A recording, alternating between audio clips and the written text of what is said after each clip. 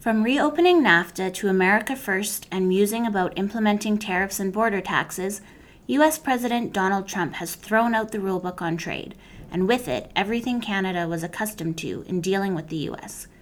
Canada's best hope for dealing with changes in the U.S. isn't Ottawa. It is on the ground between provinces and states. In this episode, we're talking province-to-state engagement. This is What the West.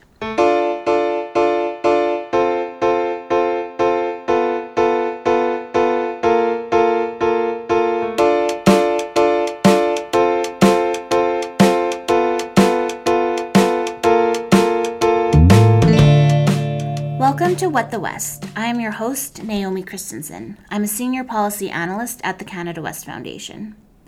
In this episode, we dig into subnational engagement, how the Western provinces cooperate with U.S. states, how it came about, and what we get out of it.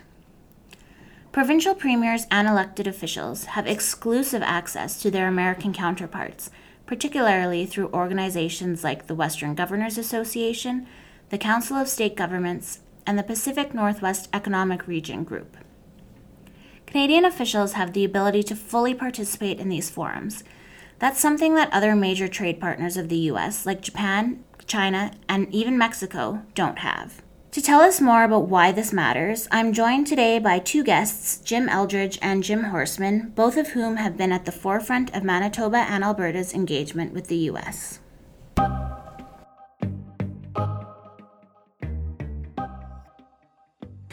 Well, to kick things off, I'm joined by Jim Eldridge on the line from Manitoba. Welcome, Jim. Thank you very much. Jim, you've had a long career in the Manitoba government. You advised most of Manitoba's premiers, I think, over about the last 50 years, particularly on intergovernmental relations. So in the West, we have a strong track record of provincial premiers and U.S. governors cooperating on issues where there's common concern. And I understand that tradition really got started in Manitoba, with Alberta and Saskatchewan then following suit and taking on leadership roles. But how did all of that kind of come about? Well, actually, it's important to know that I think all four Western provinces historically had strong attachments to the U.S. and other international entities for a variety of reasons related to their economy. Mm-hmm. And here, some of the connectors were the green trade, transportation north-south. In our case, borrowing in bond markets in the U.S. and Europe and Asia, and also for a long time Winnipeg was the sort of entrepot for the West, so we had lots of international connectors with through manufacturing, retail, financial services. We still do.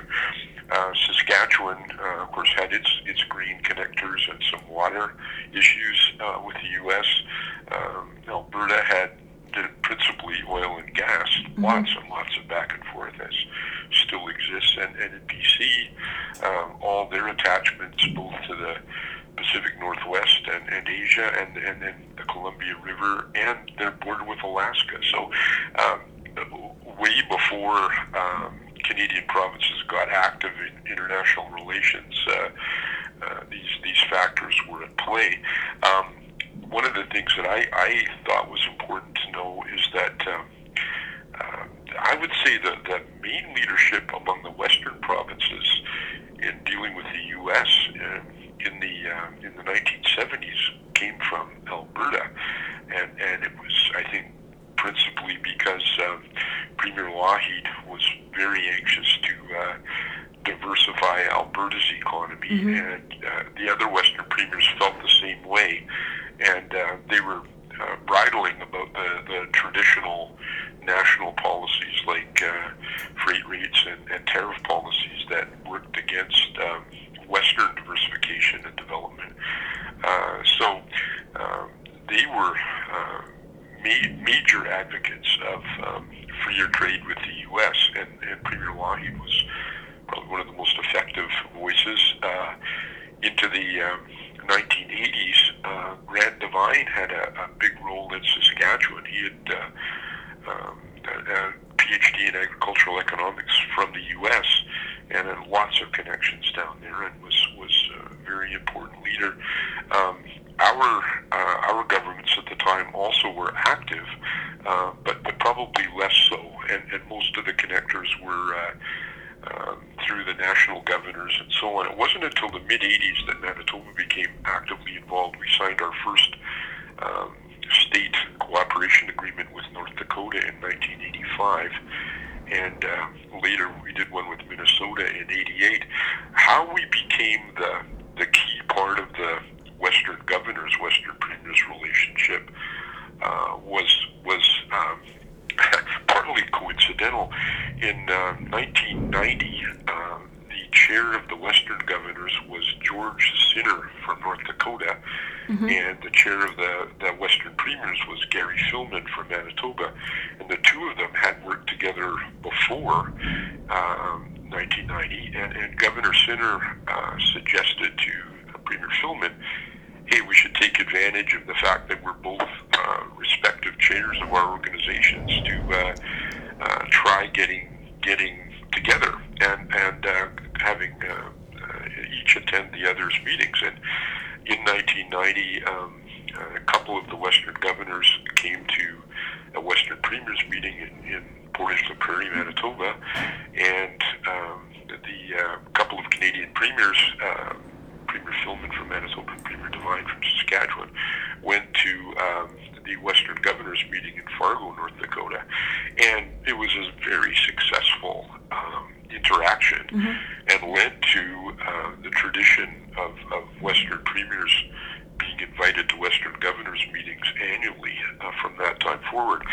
And Manitoba, because of the special connection with Governor Sinner and others, was probably the most regular attendee from that time forward, both under Premier Filmon, who was in office until 1999, and then Premier Dewar, who was in office from 99 to 2009, and then Premier Selinger and now Premier Pallister, all of whom saw the value in the relationship. So that's sort of the history. Manitoba had the sort of institutional leadership on the Western Premiers, Western Governors relationship, but the other Western provinces and their premiers were also important leaders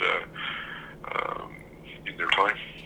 Right, and that Western Governors Association connection continues with, of course, last year at their annual meeting, they had a session specifically focused on Canada, and I think it might have been you that mentioned once, if a couple years go by and the Western governors aren't seeing premiers, they get kind of worried, and they want to make sure that they're connecting with the premiers. So that's really good.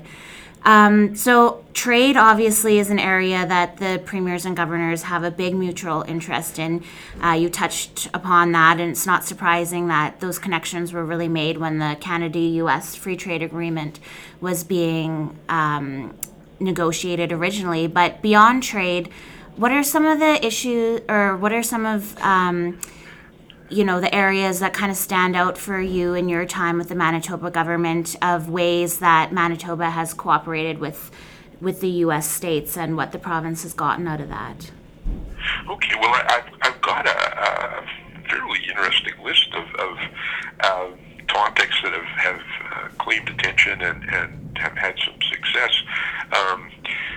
Early on, back in the early 90s, one of the focuses was actually improving north-south air service in the West, and both the Western premiers and the Western governors lobbied with our respective national governments, and there's been some improvement. I guess it's quite noticeable in Calgary, and it's also noticeable at the Calgary airport, and certainly in Edmonton and Regina and Winnipeg as well, and always has been important in Vancouver. So that was one. There was a lot of discussion, interestingly enough, about the environment, and part of that was because NAFTA was under negotiation in the early 90s, and we here in Manitoba actually convened the first ever tri-national senior officials meeting on environmental issues. Is way before its time. One of the more recent and very important outcomes that was positive for both sides of the border was a concentration discussion of animal health, and especially mad cow. And you'll recall the great concerns about the impact on the livestock industry in Western Canada because of the mad cow concerns. And some of the governors were particularly supportive of our situation, and it was at least partly because they recognized that we were doing a darn good job of policing, but also there were economic interests for themselves. But one of the most memorable things in the campaign that the Canadian premiers had going was a big barbecue at a Western Governors meeting in Colorado. The governor of Colorado then was Bill Owen, and he hosted a high-profile barbecue with Canadian meat and some Canadian beer at his residence in Denver, and it was well covered. And he took a big step to support his Canadian friends. Another recent one was the governor of Utah, Gary Herbert, when he was the chair of Western Governors, chaired an effort to do a Western energy strategy project, and he invited the Western premiers each to contribute their own pieces of energy strategy to the governors. And so they put out a publication with Western energy strategy elements from all the Western states and the Western provinces, which was an important statement.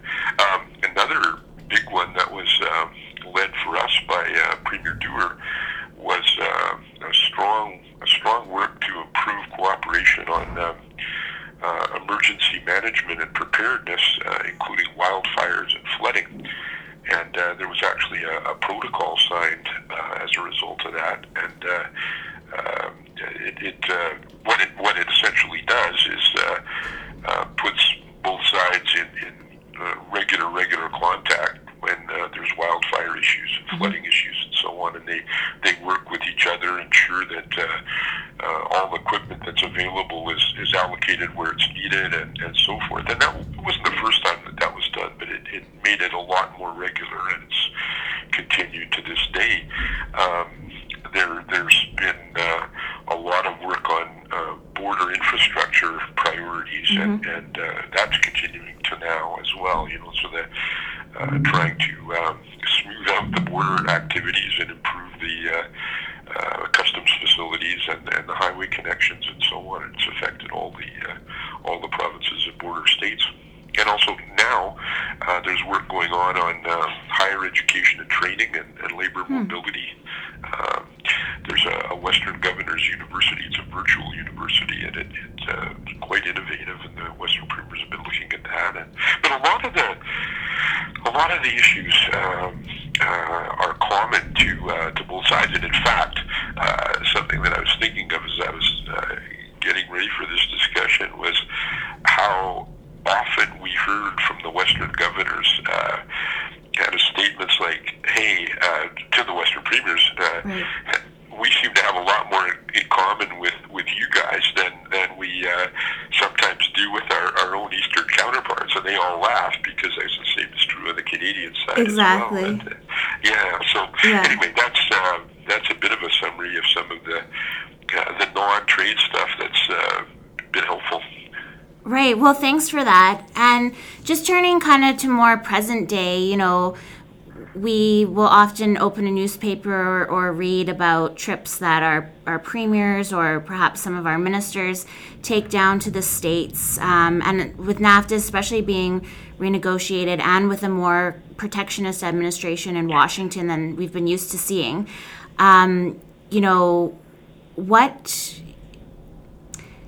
for people that just see, our premier's taking another trip, what is the value that comes from us Canadians being present in the U.S., especially when there are big issues at stake?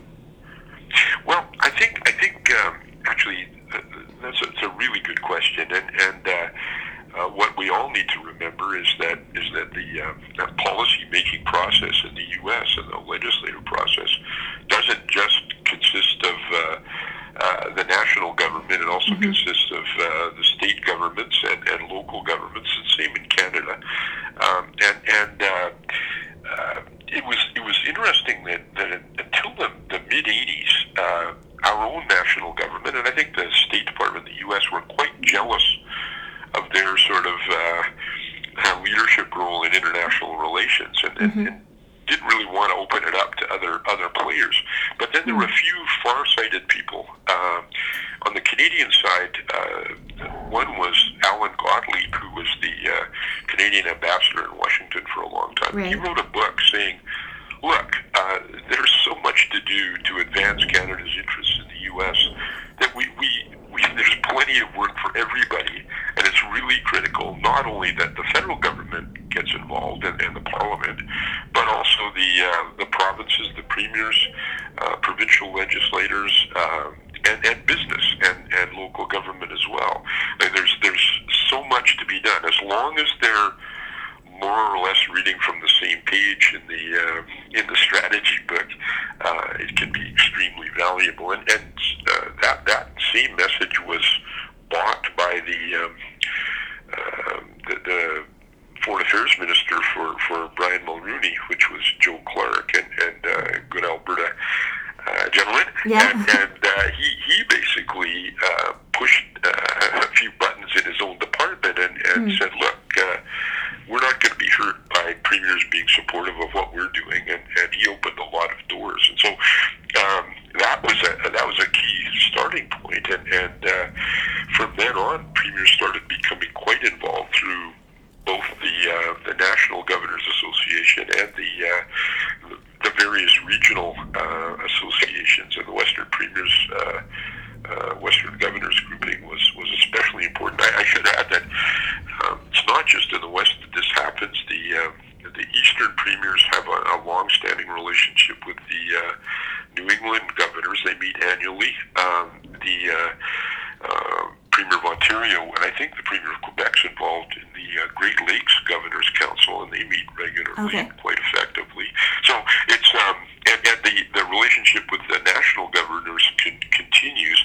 In fact, as you guys would know, just a few days ago, actually, there was a governors premiers summit under the auspices of the National Governors Association down in Scottsdale, Arizona. It was chaired actually by the National Governor's Chair, Governor Sandoval from Nevada, but Premiers Notley and Moe from Alberta and Saskatchewan attended on behalf of the Canadian premiers, and that was because Premier Notley is the current chair of the Council of the Federation, and Premier Moe, I think, is probably incoming chair, I think. But they had a broad agenda: infrastructure, investment, energy, supply chain logistics, agriculture, workforce development, et cetera. The next Western Premiers, Western Governors meeting is at the end of June in South Dakota. I'm not sure which of the Western Premiers are attending this time. I think I've heard the Premier of Saskatchewan is probable, but I guess they all have their particular agendas and need to schedule as is possible. I should say, if you don't mind a little digression, just a general thing. One of the things about province-state relations is that it's kind of a long-term deal, a long-term project. We used to get in our own system, and I think it's happened in other provinces as well. Some of the people would say, "Well, why would we bother investing so much time in dealing with the U.S. states?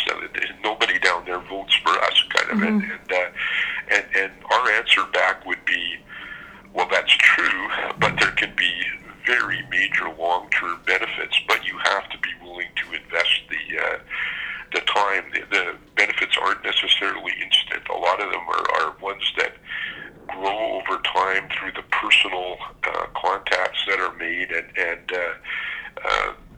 as you talk to people, you identify areas where cooperation is possible.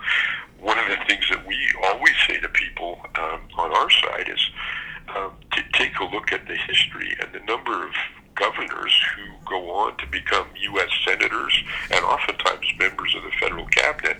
Right. And when you have a personal relationship with these individuals, it can be incredibly beneficial to your region or your own province. And at any given time, you look at the U.S. federal cabinet, there's usually 3 or 4 former governors in there right now. For example, the Ag Secretary, Sonny Perdue, used to be the governor of Georgia. Rick Perry, the Energy Secretary, used to be governor of Texas, knows many of our premiers. I think there's a third who I can't think of at the moment.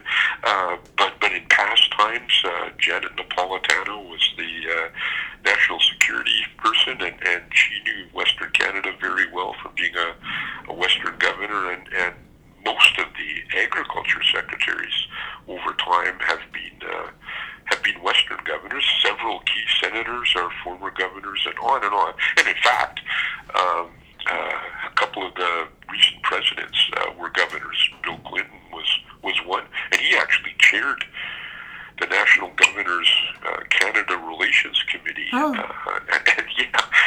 And he was at a major meeting in Boise, Idaho in 1985 with some of the Canadian premiers, and I think probably Mr. Horstman will have some history on that I probably goes well beyond what I know.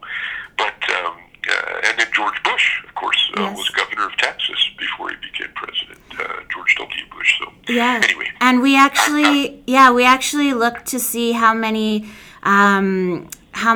presidential cabinet roles have gone to people who were in state governments. As we look back to Reagan through to Trump, so 1981 to today, there was about 30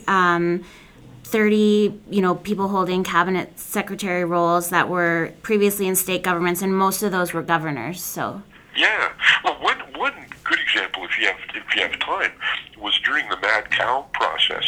The U.S. Agriculture Secretary was Mike Johanns, who used to be a governor in the Western Governors Association, and several of the Western premiers knew him, and so there was lots of lobbying going on by Canada, but some of our premiers had direct personal relations, and so we're able to get a lot of personal time with the U.S. Ag Secretary, kind of on the QT, below the radar, but they had their chance to make their case to the most important U.S. official in the process because they had known and built a personal relationship with him. And how do you put a price on that? You can't, That's right.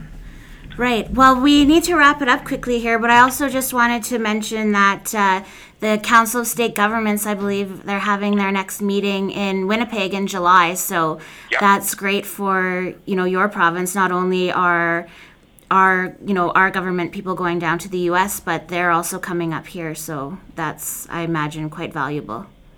Very much so. And it's important to remember that in the U.S., because they have a separation of powers, the governors are the head of the executive branch, but the legislators are extremely important as well, and a lot of them have a lot of experience.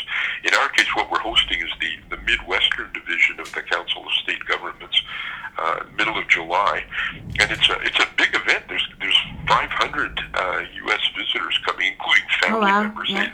It's sort of a combination of policy and also family time, and very, very diverse agenda. And we've been a major participant in this organization for a long time, and they publish resolutions from year to year, and oftentimes have been supportive of Canada's positions on energy issues, border issues, etc. They've got a very diverse agenda, so it's a worthwhile relationship, and of course it doesn't hurt to have a few people in town during tourist season as well.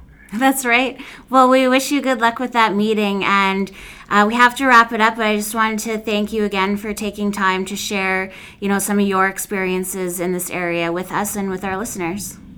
Well, very, very, very nice of you to ask, and I'm sorry for being so long-winded, but I hope some of it at least is helpful. Oh, definitely.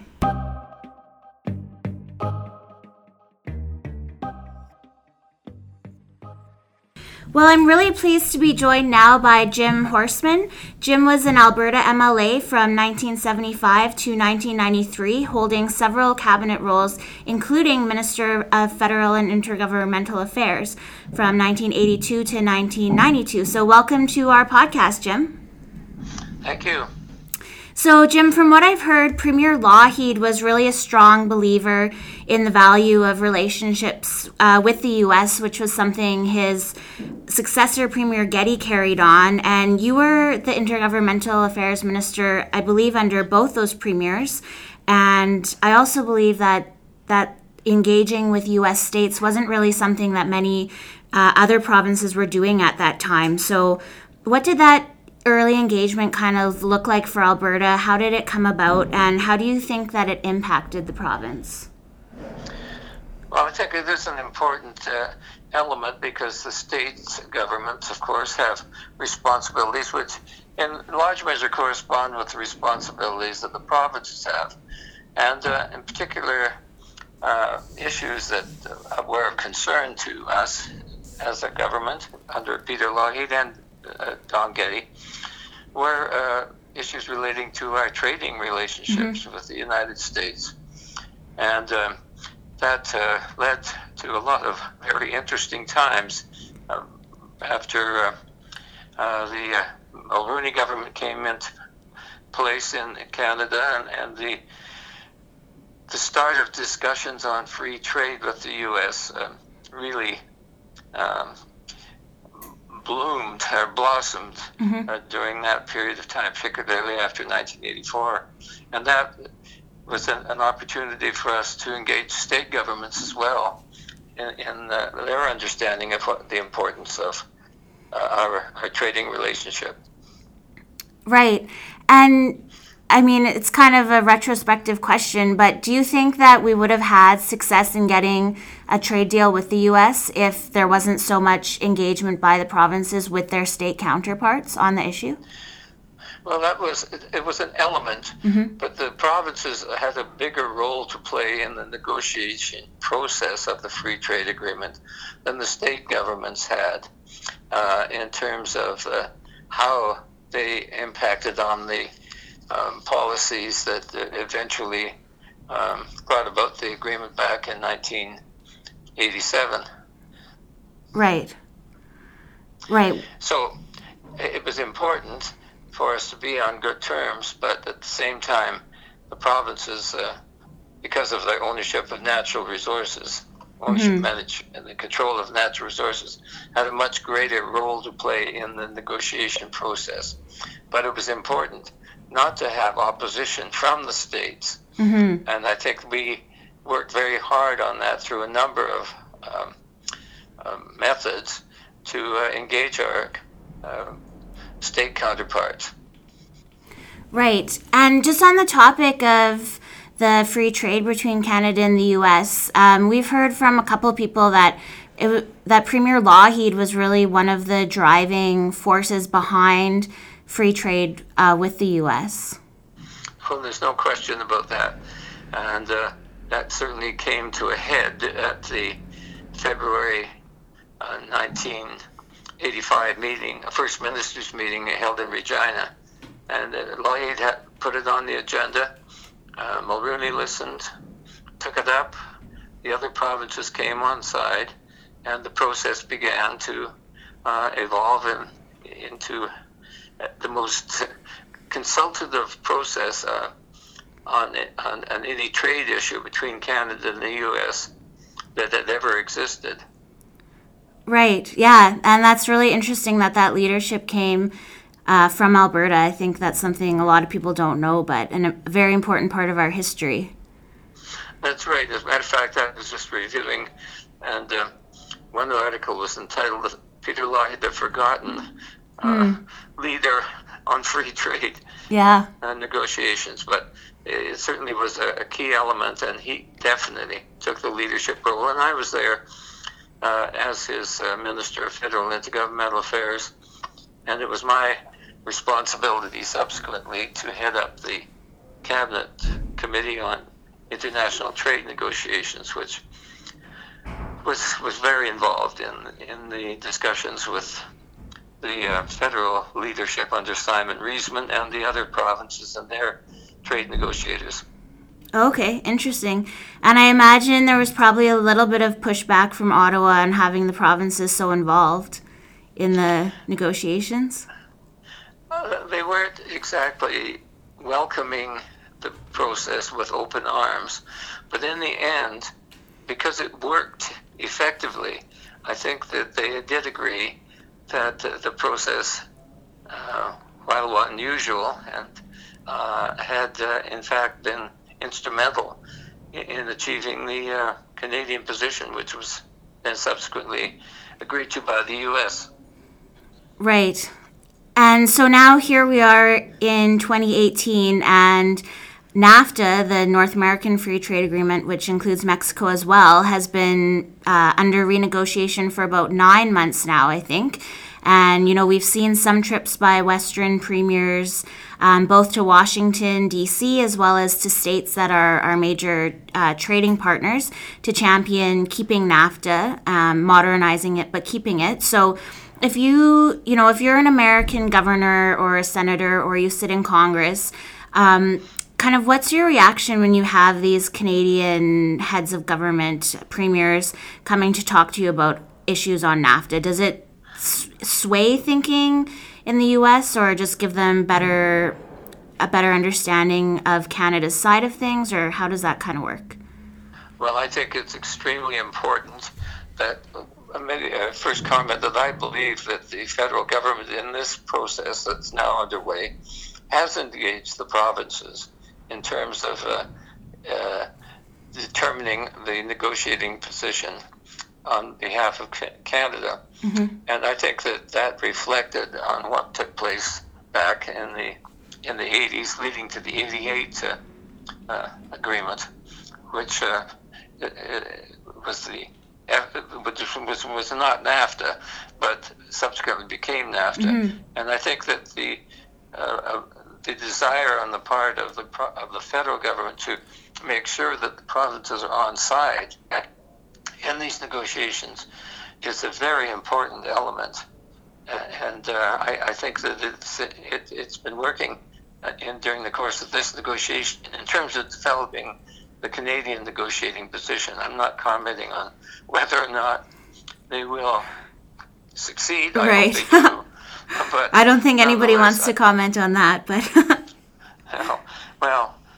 it's these are very complicated issues, and they affect the lives and the prosperity of people on both sides of the border. So I think I'm hopeful that they will come to a comprehensive agreement, and that it will continue to benefit the three countries who are directly involved.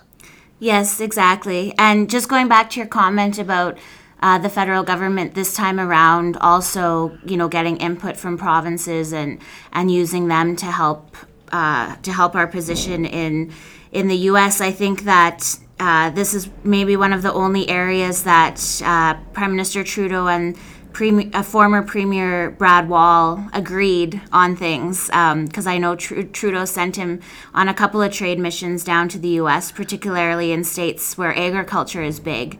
So that was interesting to see. It seems to be an issue that kind of crosses partisan lines or Yeah, I think it is important from a Canadian perspective that we show a united face to our counterparts in the U.S. And I think a lot of people perhaps in the national news media on both sides of the border tend to or fail to appreciate the importance of our relationships that the provinces and states have border to border. Mm-hmm. And there are a number of organizations, including the Pacific Northwest Economic Region, of which I'm actually a co-founder. Oh, cool. Is another example of how provinces and states can work together to ease barriers which are placed between our parties, and smooth things out and get to know each other. the Energy Council, another example that Alberta belongs to, where when we joined it, there were real concerns on part of a number of U.S. oil and gas producing states that Canadian provinces were somehow or the other doing things improperly in the North American energy market. Once we joined that organization, those fears and misunderstandings faded away, and now we're having another example. There's a meeting of the Energy Council in Canada now every other year, and the same thing with the North American, or with the Pacific Northwest Economic Region, which is meeting in Saskatchewan next month. So, these are important cross-border. Let me put it. I'm trying to think of the right word. Initiatives that are not necessarily recognized by national media attention. Right. Yeah, but doing a lot of good work kind of under the radar. So definitely good to be a part of them. And sometimes it's just as well. That's true. That's a good point. So besides, achieving free trade with the U.S., which was obviously a huge accomplishment, is there anything else that kind of stands out from your time as Alberta's Intergovernmental Affairs Minister in terms of things that the province achieved through a direct result of working with the U.S. on issues?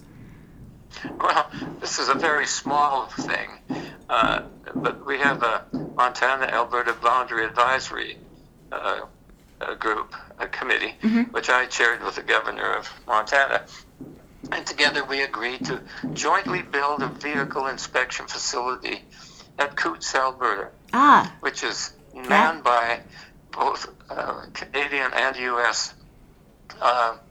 Inspectors and jointly funded. Now, it's an example, I think, of what can be done in other parts of Canada and the U.S. It's a small thing, but nonetheless, it was an example of the type of cooperation that we can achieve, state government to Alberta or provincial government working directly with each other. And there are, in Eastern Canada, the governors meet with the premiers of the eastern provinces and states.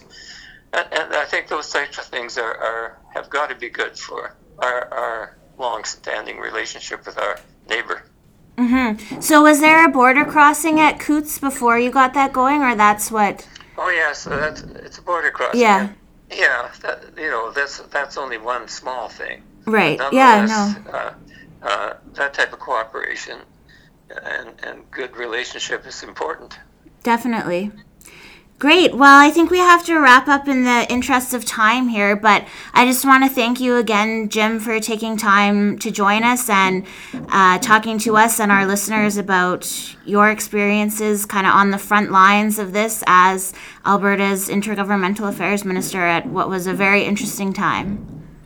Well, thank you. I did a lot of work, and I've spoke numerous times to various audiences in the U.S. during the free trade negotiation time, and gained the attention of a lot of people for our interest. And then we took a very active role in supporting the federal government in the election of 1980, which was pivotal in terms of getting the agreement agreed to by the Canadian Parliament. Yes, well, we thank you for that. Well, thank you for your interest. Great. Thanks again.